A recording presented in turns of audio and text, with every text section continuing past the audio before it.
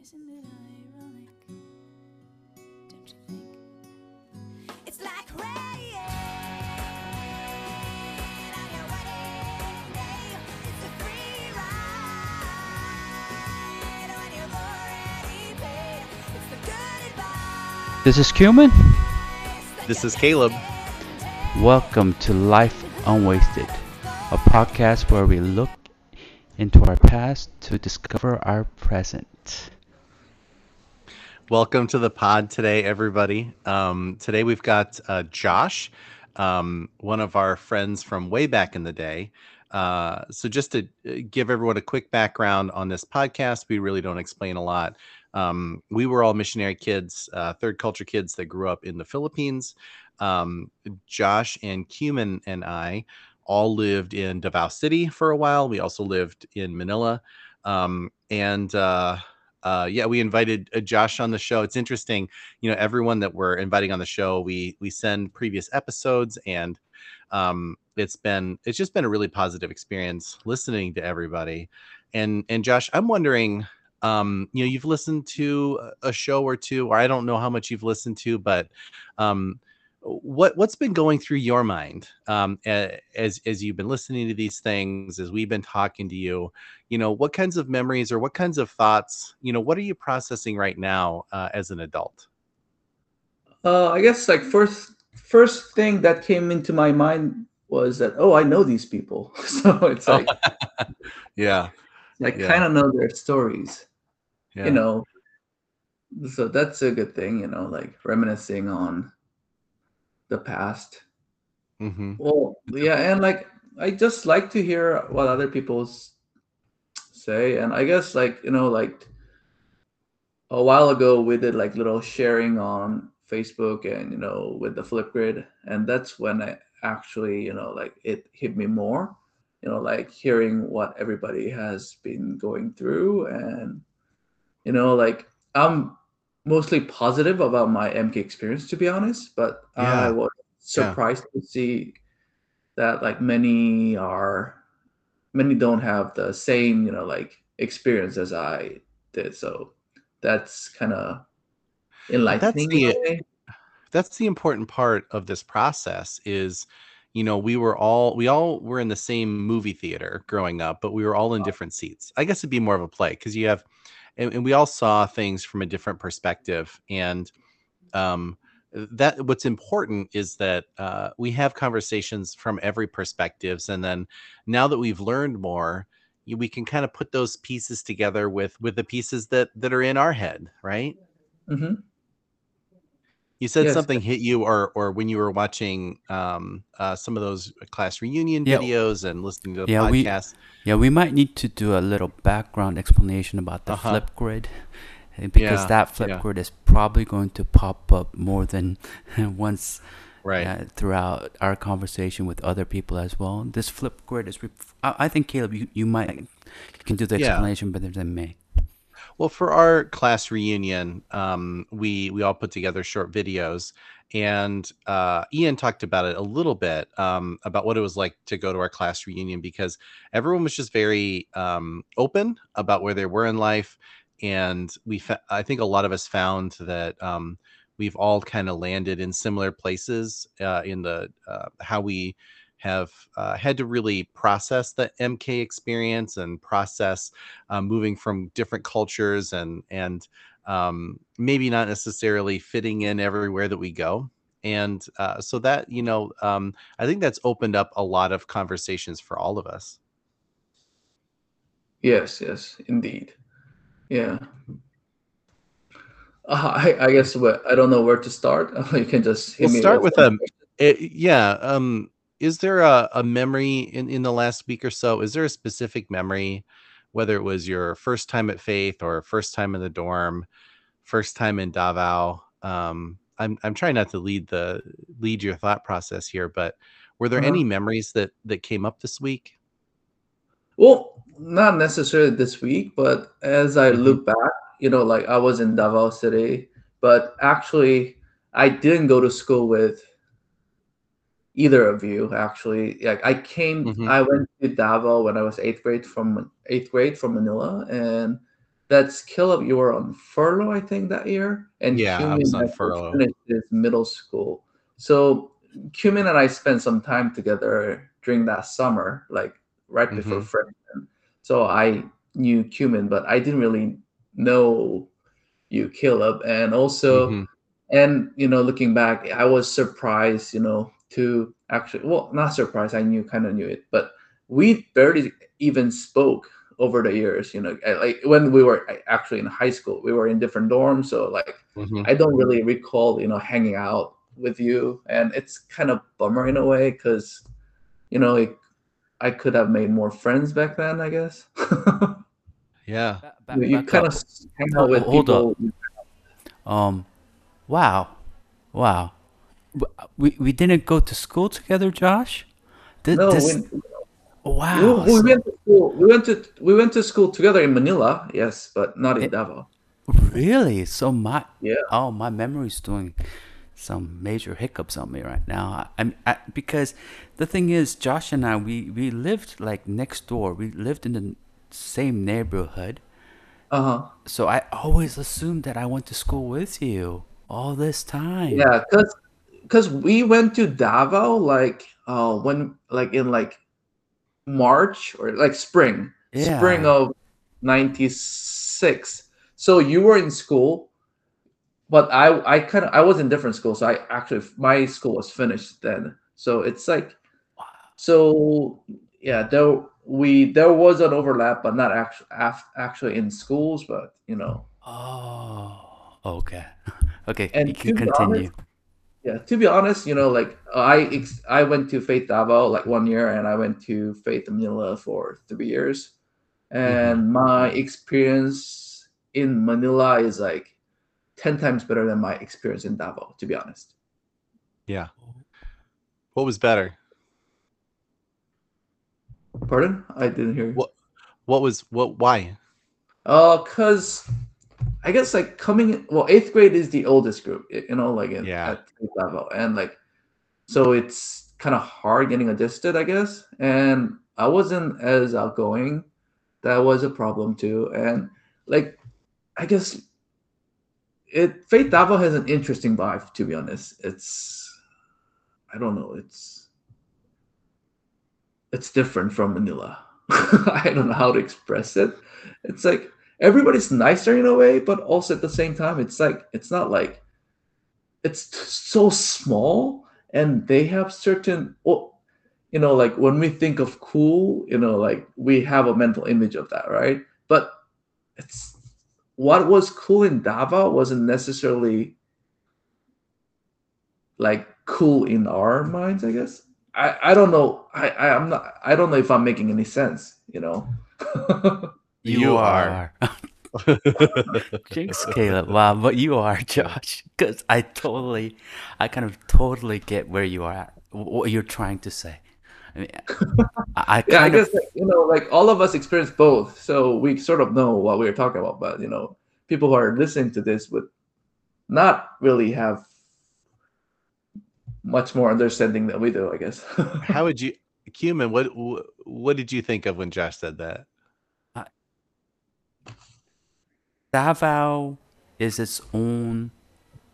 has its own world with its own language. Albeit we all spoke English, but it was a different kind of English and it was a different kind of culture. So you're right. I mean, I think most Americans who have grown up in their own small towns would kind of resonate with what we're trying to say. It's like, when we are in our own little respective towns, we think we're the hippest people. But when we go out and experience the world, we kind of realize that, oh, maybe my definition of cool, or the way I viewed something to be cool up to this point, is not quite as cool as I thought it was when we experienced a bigger world. So I think that's how I understood Josh. Is that a correct assessment, Josh, would you Well, say? well, yeah, in a way, and that's not to say I was cool in Manila or anything, but it's like I don't know. It's like I guess like there's more diversity in Manila because there are a lot more kids, and like you can Hmm. find more people to hang out with.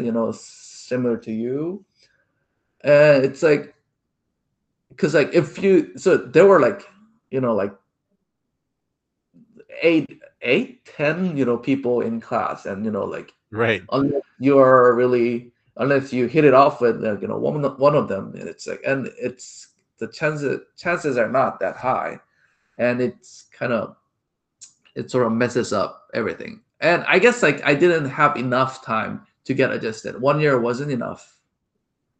Yeah. There's a continuum of homeschool at one end and then like Yeah. public school on the other end, and Uh-huh. I think Davao is pretty close to just one step up from homeschool, just about, because like you said, I mean, there was years where there might be 5 or 6 people in my class. Uh-huh. Yeah, I and think also, Nasali. Oh, I was going to say uh-huh, other kind of close community, like Nasali yeah, and some of these other schools had a very similar vibe uh-huh. as well. Yeah, and the thing is, lots of things would happen outside of school, and I wouldn't know about it, right? Like lots of SIL people, SIL Indonesia people, Mm, and like they have their own thing, like they have their own basketball team, and things like that. It's like, unless you know a way to get into those things, it's like, unless you actively seek out, or unless you already are in that community, it's really, like you sort of go on without really knowing what's going on, like, because like not everything is going on at school, whereas Faith Manila, it's more school centered, I guess. mm. It's interesting what you talked about related to the Indo kids, the kids whose parents were coming over from Indonesia, because I remember there was a bit of like backlash in the missionary community. The SIL mission, that's the Summer Institute of Linguistics, which were really Bible translators. A lot of them who were translating in rural areas of Indonesia, they were translating the Bible, but they could do that anywhere once they learned the language. So they came and kind of like relocated their headquarters, I guess, to Davao. And there was all of this like, who do these missionaries think they are? And they kind of we thought it was great, because I'm like, our school like doubled in size, and there more kids. But some of the traditional Davao people kind of said what you said. Oh, they have their own basketball team and they're cliquey, and these SIL missionaries are a bunch of nerds, and like it was really funny to watch that happen. Yeah, so by the time I got there, I guess they were like the center, I guess, like they were like the Wednesday rugbies, led by those people, like Hmm. mainly played by those people, and like there were like other things going on, like they have like Mighty Knights basketball team. I remember that, like it's like, oh, I don't know, like, Was that when you not, first I'm landed? not trying to bash anyone No, or yeah, anything, no, but no, just No, no, we're not. kind of, no. I'm not. I'm a Davao kid. I Yeah, mean, we're all Dav. and We're from Davao. yeah, Yeah. but there's definitely there's a difference. And was that when you first came to the missionary field, Josh, or when did you land in the Philippines? so Or I landed in the Oh, sorry. Philippines in 1994, and we spent 2 years in Manila, actually. But I didn't go to Faith then. I didn't know how to. Mhm. I didn't know how to speak English. I actually went to Korean school, Korean MK school. Like we had like, it was a really small school too. Like with like 8 of us and things like that. But I went there until my 7th grade, and my parent, well, so they did language. My parents did like, like the language learning in Manila first. That's why they spent 2 years there. And so like their actual mission field was Davao. So that's when we moved. Hmm. That's a So lot of it was transition. about my 3rd year. Yeah. Hmm. So you just turned a teenager, like probably hitting your adolescent age, and Yeah. So I basically hormonal spent changes, emotional 11 years changes. in the Philippines. Wow, everything's incoming, and boom, you're in the Philippines. I mean, Yeah. one of the earliest memories I have with Josh is climbing Mount Apo together. Yes. Really? Yes. Hmm. It was a 3 day ordeal. Come to think of it, it's like I tell my wife this story, and she says, Your parents. See, you used the word child abuse. Cause my youngest, our youngest sibling at the time was six or No. seven. Yeah, yeah, yeah. Cause I was 11 or 10 or 11. Josh and I were around there, and so my youngest is 4 years apart from me, and so we had this 6-year-old climb Mount Apo, which is That's about 3,000 meters. For those of you who don't yeah. know, yeah, it's the highest Yeah, mountain we're in the not Philippines. we're not talking about Mount Everest, but we are Mm, talking about a mountain that will get, I mean, in the tropics, it will get, a little bit of snow every once in a while. Um, I've been to the top of Mount Apo. It's not an easy climb. I can't imagine that. So you guys climbed that together? Yeah. yeah, our two families. I mean, Yes. Wow. And yes, I remember like running into bushes to, do number two, and Yeah. no public bathroom. It Oh, was really absolutely cold not. at night. Yeah. Yeah. yeah, it was quite a So would memory. So you guys were both, I mean, we talked a little bit when I was interviewing you, Korean, just around you, Korean, Cumin, just around the Korean experience. Sorry, guys, it's late at night. Um, about the missionary experience, being sent from, from Korea versus U.S. And it sounds like you both of you, your family spent a lot of time together. Oh, together. Yeah. Well, early days we spent time together, and like later, well, yeah. I mean, it's different. I'm gonna jump off to another topic, I guess. Uh, Yeah.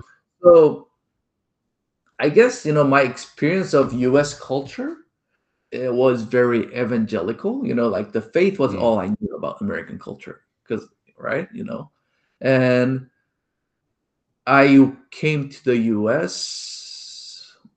when I was like 29, and I guess well, many of the things were very familiar, but also at the same time very different.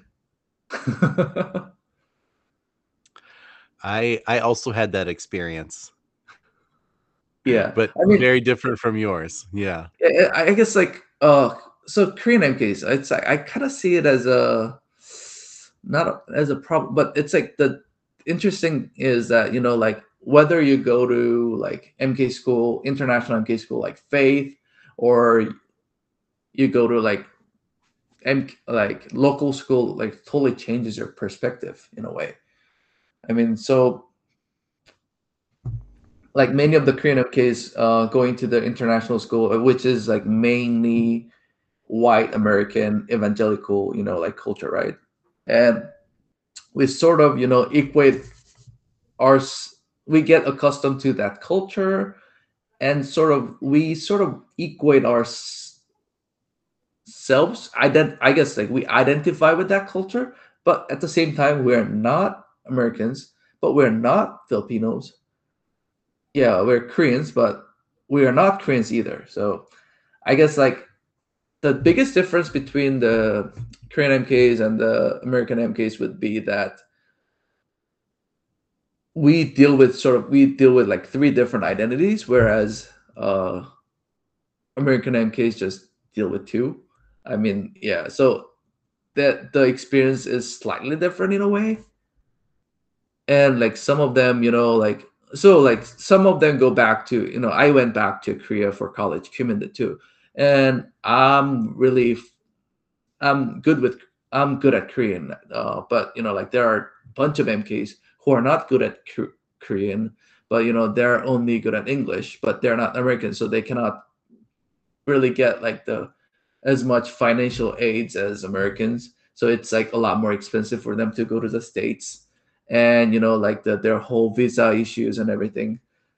But like like like until high school, they sort of think they are like pseudo American MK, but when they graduate, it sort of totally changes, and I think it throws off some of the MKs. I think Korean MKs. What do you think, Kimin? Oh yeah, yeah, I agree with you. But that's a general assessment. Let me just bring the topic back to you, Josh. Personal Okay. assessment. We like to keep things on the personal detail. Uh, you did mention early on that overall your MK experience was positive. So Yes. could you maybe highlight one or two specific like memories that you have that marked your uh, Well, stay in the Philippines as positive?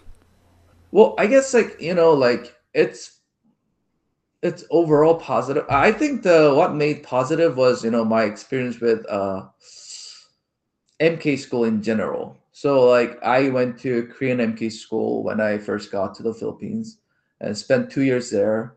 And I went to Faith Davao for a year. That I didn't go. So when it was my ninth grade year, my parents wanted me to stay in Davao because like they didn't want me to leave. So I actually went to the local Chinese school, and I didn't get adjusted really well there. So I spent 4 months there, and I went back to the Korean school I went earlier. Then I finished my ninth grade year there, and I went to Faith Manila in my 10th grade. And I think like the dorm life and like just have like but different experience I had at Faith Manila made things positive overall. And like the good thing was that like the all my friends from like almost all my friends from the Korean MK school actually went to Faith Manila at the same time as me. So like I already had like my close friends when I started Faith Manila. So that I think that was helpful in getting me adjusted to the whole situation, and also staying in the dorm. Like you get to have like a bunch of dorm brothers, which helps. Like because like Yeah. you get to, and that really helps a lot. So yeah, I guess just school in general. Yeah. I guess like it's and the school in Korea is crazily competitive. So I'm just glad to be here, to have learned in the Philippines and like be Hmm. educated there. Yeah, it was just fun Well, overall. it sounds like you've adapted to so many different education systems, adapted to so many different types of friendships and relationships. What's it like being an adult now in the US? You've been here about 10 years now. Yeah. Um, what's it like being in US and being the person that you are? How do how does that like inform the way that you see the world, the way you see parenting, the way you engage with your employment? I'm not, yeah. What's it like being an adult and having lived all those experiences? Well, it's interesting. I like to make like I like to hypothesize what would have been if I took a different path. So yeah, I mean, so if I went, let's say I went to college in the US and just stayed here until up until now, I would be a different person than I am today. Although I ended up in the US right now. So because like I spent 10 years of my adult life in Korea, and that sort of made me really, really, really Korean. So surprisingly, when I came to the US in my late 20s, like the all my social circles were around, people, Koreans. So either Korean Americans or just Koreans in general who were studying. So I came to US to get my doctoral degree, and like most my friendship and relationships circled around Korean church. So it's like very, very Korean. But I had family, so I didn't have many chances to make, like the individual friendships. But I guess like I would work and, like I would work and study and research with,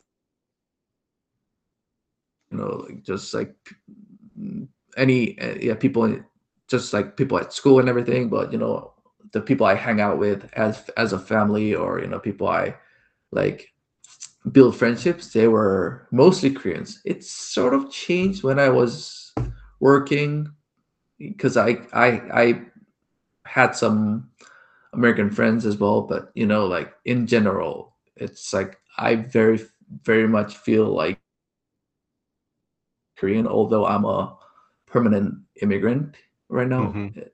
And also, yeah, but this is not to say I still retain, like my friendships from my past.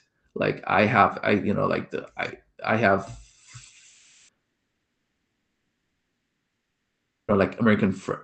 it's odd to say American friends, but okay, let's say American friends, like from high school, who I would meet and like hang out Hmm. sometimes. So like the friendship I retained from high school is still there, but also at the same time, the friendships I new friendship I made here are mostly Koreans. And Hmm. interesting thing was that, to share my experience in college, so like we had oh I my friends were not MKs. We didn't have like I was first MK to attend my school, so like I had another MK there, but most of the kids I hung out with were initially hung out with or like people TCKs like me. So it's just so like we would speak English together, and we would like just share different cultural. We would have similar cultural, like the upbringings and stuff. They're not necessarily MKs, but yeah. So like that sort of eased me into college life as well.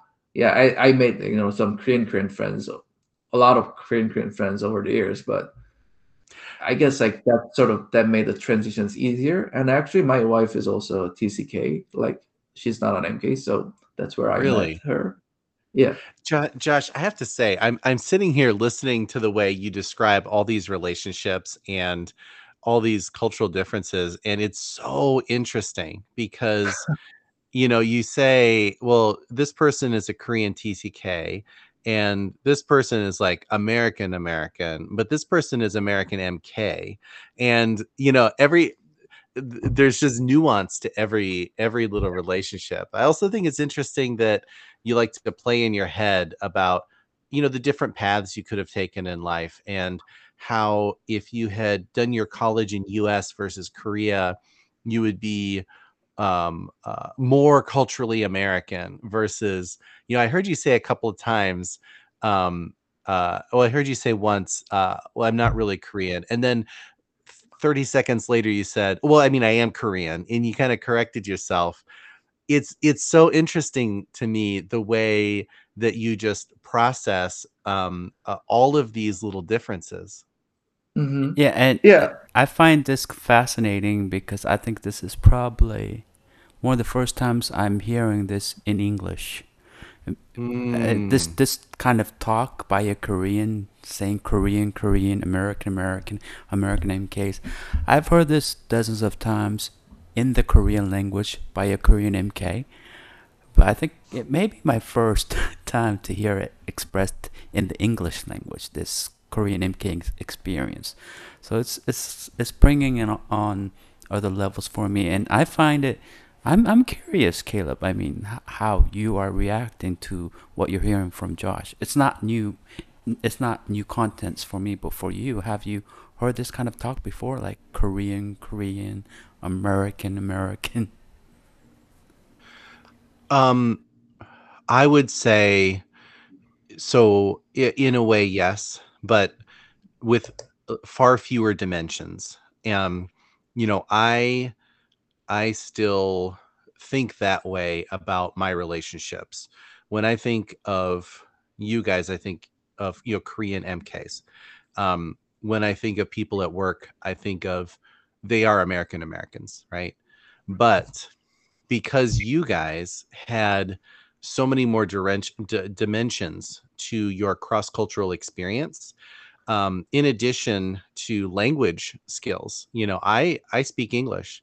I speak a little bit of Tagalog. I speak a little bit of Cebuano, but kind of like, I mean, I kind of grew up in a bit of a bubble of the Western school system. And, in the Philippines, you can get away with speaking English and a little bit of whatever dialect, whatever island you're on. As long as you speak a little bit, you're going to be fine.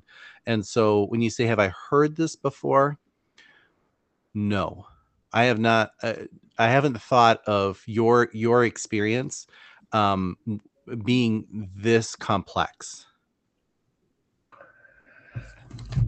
Yeah, Josh, have you? I mean, what do you consider yourself to be? Korean, Korean? It's such fun. It's such, yeah. I can't find a better word, but interesting right now. This. I guess it was easier when I was in Korea actually, because like I could Oh, just anticipate. But as I'm here in the US for more permanent terms, that sort of throws me off in a way. Well, especially when I think about my children, like how I would raise them, you know, yeah, because I don't know, it just feels odd to raise my kids as Americans, but like I'm not like American, but I'm kind of, well, I'm an immigrant, so it's it has different levels. It doesn't really bother me or anything, but also at the same time, I don't know, that permanence or sort of, like it is really interesting. I don't know. I don't know how to put it, but it's interesting, I guess. yes, we do have a difficult time in trying to name what we experienced, to put into exact words what we are going through, because much of the time we still have so much to process and we haven't quite arrived at our destination. And so this podcast really is helpful for all of us involved to figure out where we are and to process what we're going through. I guess like some of the well, to be honest though, like I don't think it'll be like something to be processed for me. It's just the way it is. Hmm. So yeah, I'm okay with uncertainties, and I'm okay with like I don't know, like because like right now. So when we decided, well, so right now I'm working here and indefinitely, and it's like I'll probably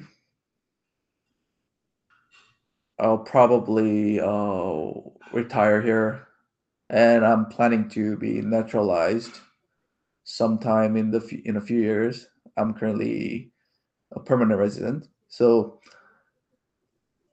That's a big commitment. yeah, Yeah, so yeah, it's a big yeah. commitment. Well, I was going to ask you guys, what would you have wanted me to know about the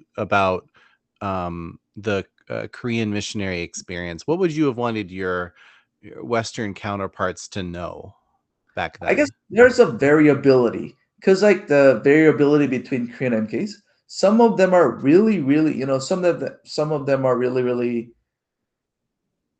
like the very, I guess, I don't know, like very close to American MKs, and some of them are very close to Koreans. And well, it's like so. Well, it's same for the American MKs too, right? Like depending on people, who are some of them really patriotic and like really love the American thing, American pride and everything, and there are people who really love local culture and everything. But like there's an extra dimension for Korean MKs, and uh, I cannot say that my experience as in Korea and my experience as Korean MK can be same as Cumans or other people, and so it's yeah, I don't, yeah, it's because like depending on how many like how much you have been in that sort of a international MK bubble kind of thing, and the sort of changes. And I think it's different now. Like back in the days when we were teenagers, like there was K-pop and stuff. Oh, it's I don't. I'm just like drifting off, but like people are less proud of our cultures, I guess. Korean cultures. Well, some of them really love Korean culture, but also there were people who thought it wasn't cool as American culture, so to speak. But Ryan, it's like I think it has. I heard it has changed with the YouTubes and like BTS and all those things. Like, and even for Korean Americans, they feel more proud of their home, Yeah. like the culture of their origin. Although it's like I don't know. I don't know. Well, I'll tell you from my perspective, it's been interesting to watch Korea really explode on the world stage. You mentioned BTS. With everything going on in the world, what was one of the most popular news stories in politics last week? BTS was at the White House, Yeah. like meeting with the president. Um, that yeah, things have absolutely changed over this time period. Cumin, I want to ask you the same question. What would you have wanted um, your Western counterparts to know back then? I don't know if that's prying too much, but well, I don't know. What are your thoughts? So let's dial the clock back 2 decades ago Mm-hmm. and think of ourselves in those hallways at Faith Academy. I was a lot Okay, thinner back then. yeah, all of us were considerably thinner. Uh, it, Language barrier. I wasn't. I didn't have one because I went to the Philippines at a relatively younger age. So in Faith Manila, I didn't have a language barrier when it came to English. But many Koreans who came later in their developmental years, maybe like middle school years, they did struggle with English and they did struggle with the language a bit. Uh, the funny thing is, looking back, you mentioned that the Philippines, it was relatively easy to get by if you knew how to speak English and just a bit of Tagalog. But for the majority of Koreans there, if they didn't speak English, it was a major setback for them. And then the most peculiar aspect of all that, reflecting back now, is that there wasn't much consideration of English as a second language in our day. Now there is. I know that Faith Academy Manila is running Mm-hmm. a English ESL program for other people who don't speak English as their first language to adjust better. But back in our day, there was no cultural sensitivity as for these language barriers. And isn't it Well, the isn't it thing, yeah. Oh, sorry. no, Sorry and to isn't interrupt. it no, it's okay. Isn't it fascinating that we are in the Philippines and we are there, all of us as foreigners, but the Americans don't quite understand why people of other nationalities would have trouble speaking English. So yeah, if I could dial the clock back, I would let the Western counterparts let them know to be a bit sensitive Yeah. in using English and making people feel more comfortable in getting educated. Because the whole purpose of school is education. It's not learning the Yeah. English language, right? Well, I guess the thing about faith was that like there were barriers, not even before you start faith, because like unless you went there from kindergarten or first grade, you have to take an entrance test. So Mm. like Really? without, yeah, because like there were a certain quota, I guess. I don't know. It's a quota thing, or I don't know, but we needed to prove ourselves that we would be able to learn things in English. So I guess it was not like that in the early 90s, but when it was like when I came like 94 ish, like there were so many Korean MKs then. So like there were like I know people who like took yearly tests but never got to study at Faith, like and I took my entrance exam at Faith Davao, and I also took another one at Faith Manila. And so Wow. like, huh? Oh, How? I said wow. Well, I no, said I wow. mean, That's so this yeah. is surprising This is a that, totally different experience. Totally different yeah. experience than me. Yeah. So from Uh-huh. your reaction, Caleb, I'm assuming you knew none of this. I remember taking an entrance exam for Faith Academy, DeVal, when I was a kid, to decide whether or not I was going to, what grade I was going to be in, because of where my birthday lands. And Oh. I think you and I are kind of in the same boat where, based on where our birthday lands, you got put to the next year. I did not, or early on. Uh, and then of course, like, struggled academically. But and I say that I got A's and B's, and I still think that I was the dumbest kid in class. What's if I could, something that I've been thinking about, both of you have such different stories, and Cumin, you're raising your kids in Korea 100%. And Josh, you're raising your kids here in the US 100%. And Josh, you mentioned that, you've been thinking about that. Like, what does that mean for my kids? I'm wondering what, Korean, have you, Korean, Cumin, guys, it's so late. No, Cumin, it's okay. how, have you thought about that? Like your kids and cross-cultural experiences and what you want for them? I'm kind of a different father than most, I guess, because there's nothing I want for my children. Interesting. I don't have any set rules for them at all, other than me providing a roof over their heads and providing a sense of comfort and love and security. That's pretty much all that matters for me. So many people have been asking me this question, why don't you teach your children English? Because you're fluent in English yourself. And I'm saying, they will learn it when they think they need it. I'm not gonna push it on them just so that they could be bilingual or whatnot. Because here's one thing about my son, my oldest son. He spent his first 3 years, 4 years in the States, and we sent him to Hmm. a chartered school. Unbeknownst to us, I mean, we sent him to that school because it was free of charge. But it was free of Hmm. charge because it was for under underclass or for those low income families. Oh, right. Yeah, because you're a student, Yeah, I right? was a student, so I was a low Yeah. income family, Yeah. so I sent my Yeah. son there. And later I found out that it had the worst education possible because they would sit 3-year-olds down and force them to learn the alphabet and the numerical and numbers in class. And they would all line up to go to the bathroom at a set time. So my son, till last year or till 2 years ago, would hate it when we would even mention English. And my wife and I were thinking, why does our son hate English so much?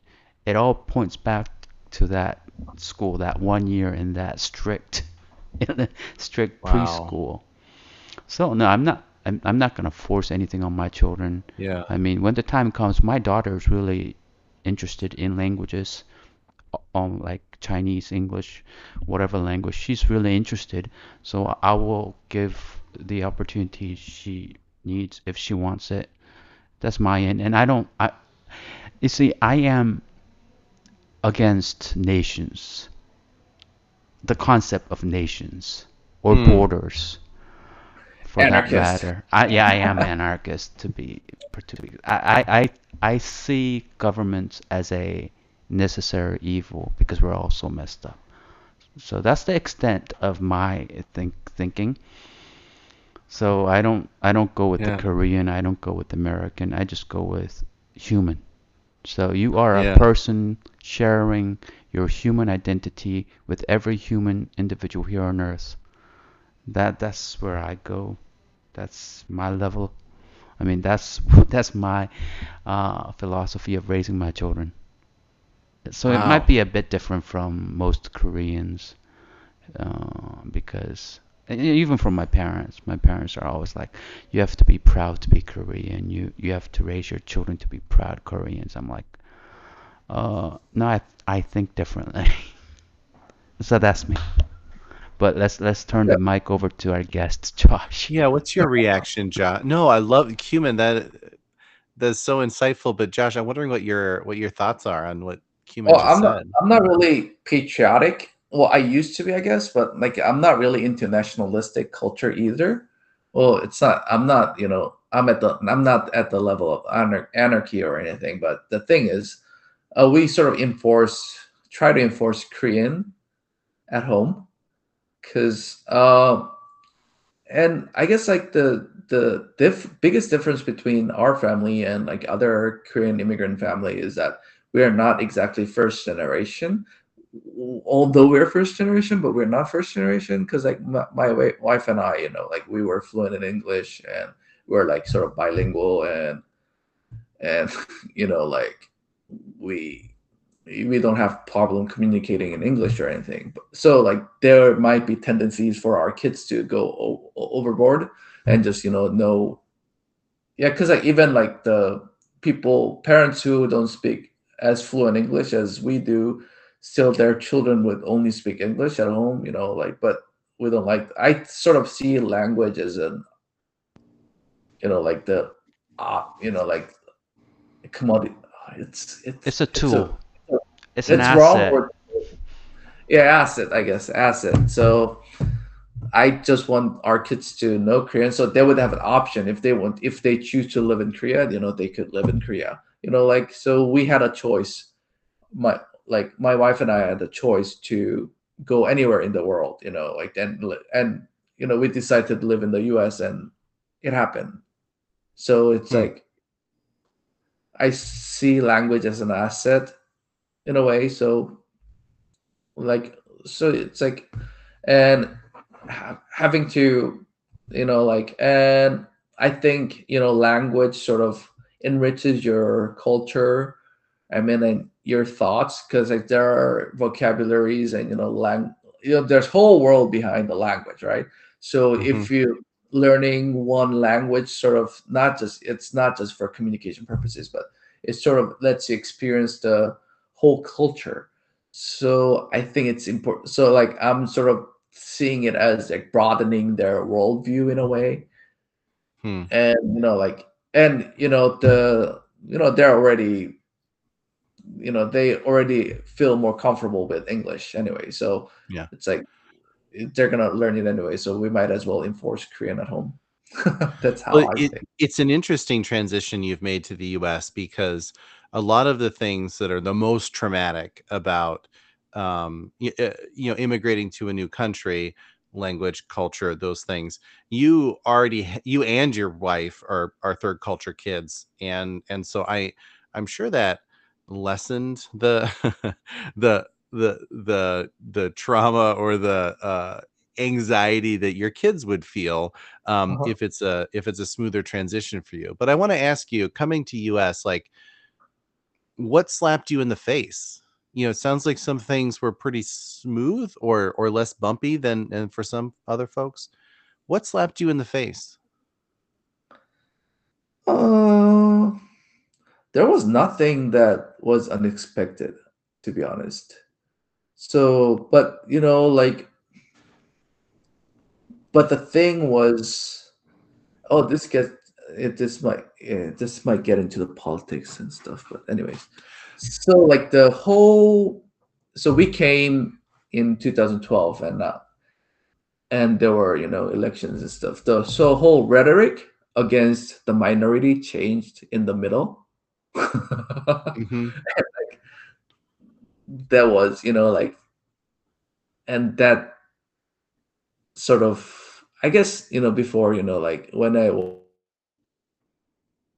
thinking of the US, it was, like there, it's very systematic, and like everything's run smoothly, I guess, and like, and like it's one of the more advanced countries in the world, and like, and people are, like sensible and logical, and but I guess, and like, and the race there is always a racism, but racism is not like explicitly expressed, but like that, the with the rhetoric, political rhetoric, change of political rhetoric and everything, and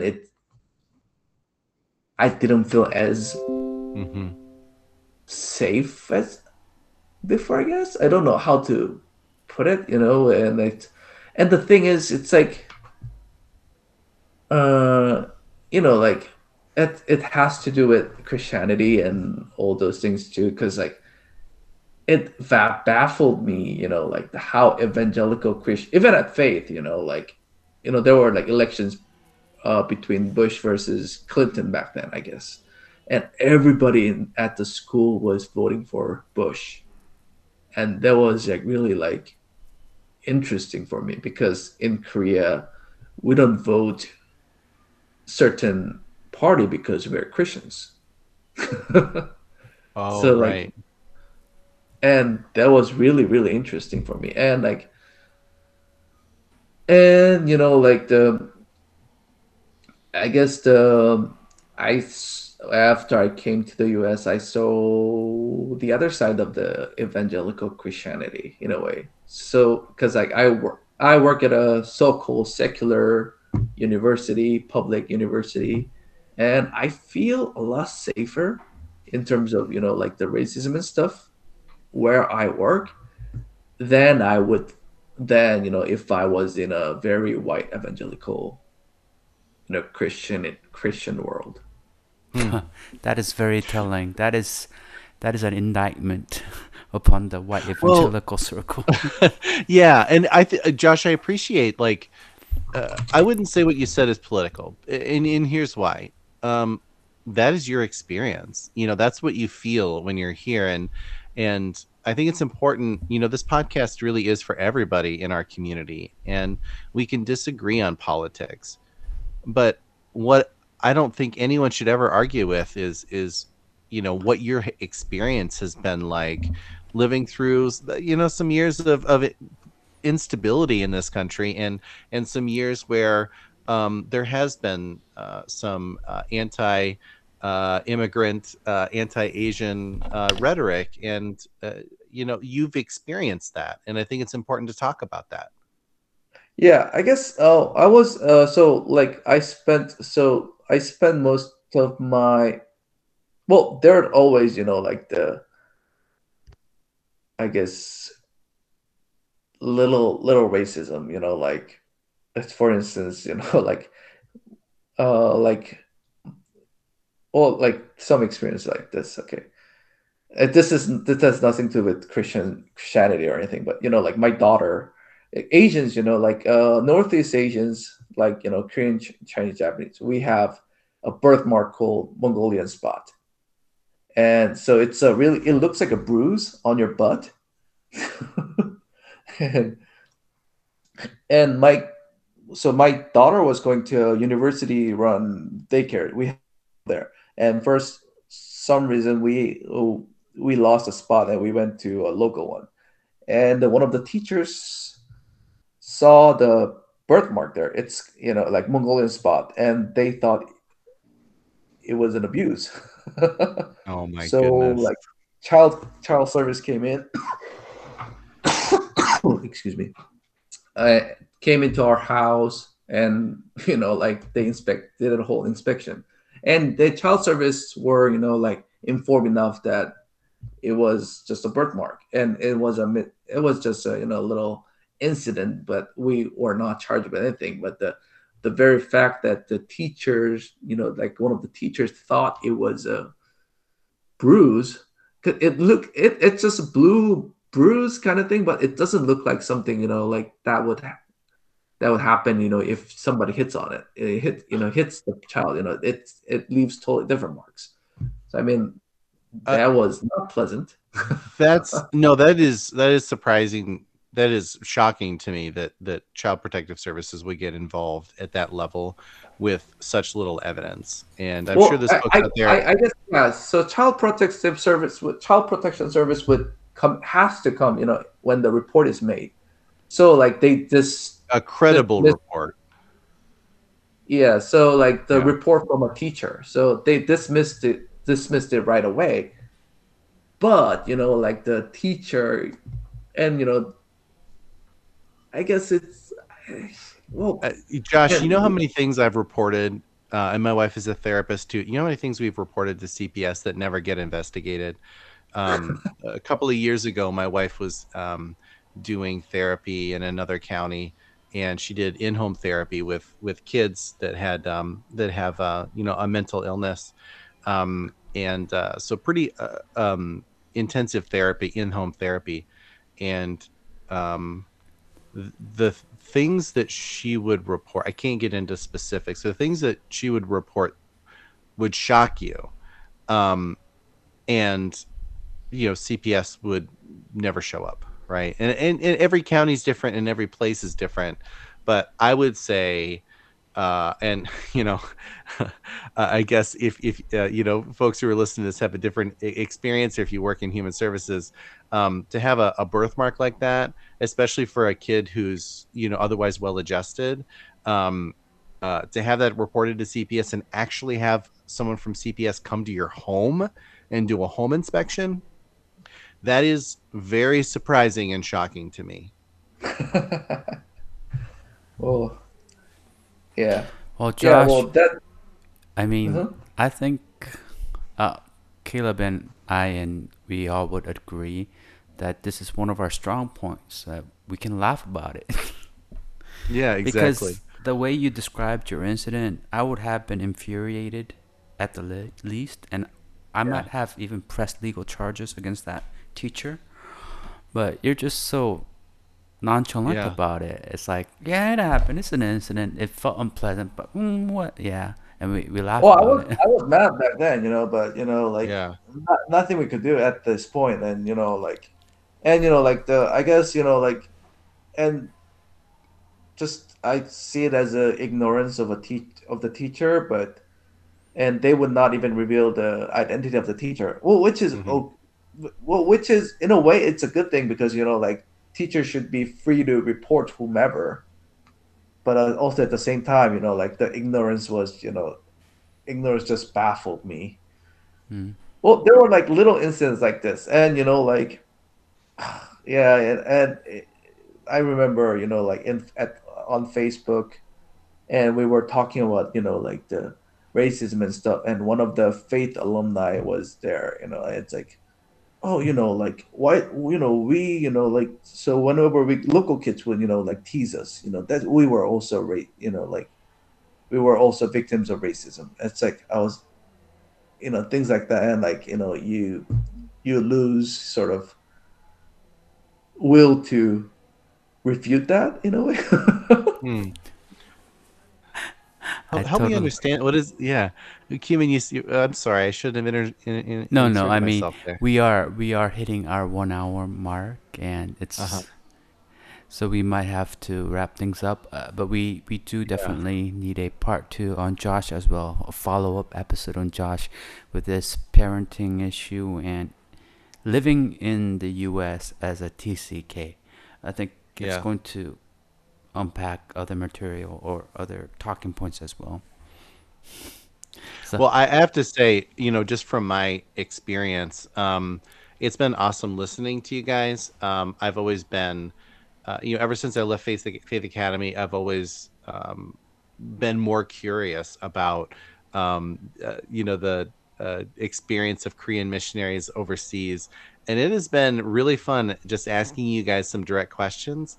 I have so many more. I feel like I've learned a lot. And I just want to say thank you for, um, the perspective that you've shared today. It was great. This was a really fun conversation, and I'd love to do it again. Yeah, I'm all for, like talking more, I guess. Like it's Yeah. rather I think the 1 hour is rather short. I know. Yes, it is. It is a bit short. 1 hour is. It's not Yeah. gonna be And nearly I'm as sure enough. I would hate hearing myself, like in like. So I don't think I'm gonna replay it really, like the whole thing. Probably not, but No, it's Josh, your still weird. voice sounds more than okay on the radio. Yeah, absolutely. Yeah, Absolutely. you have a calming Anyway. presence, so you don't need to worry about it. It's like it's all of us. All of us hate listening to us, but it's just one person who hates it, and it's yourself. Everyone else doesn't. Yeah. So it's okay. Yeah. Yeah. All right, gentlemen, it was a pleasure as always Yeah. listening to all your experiences. Thank you again, Josh, for joining us. Well, thank you for inviting me to speak. Yeah. All right. And on the count of 3, 1, 2, 3, go Vanguards. Go Vanguards. Offenders, yeah.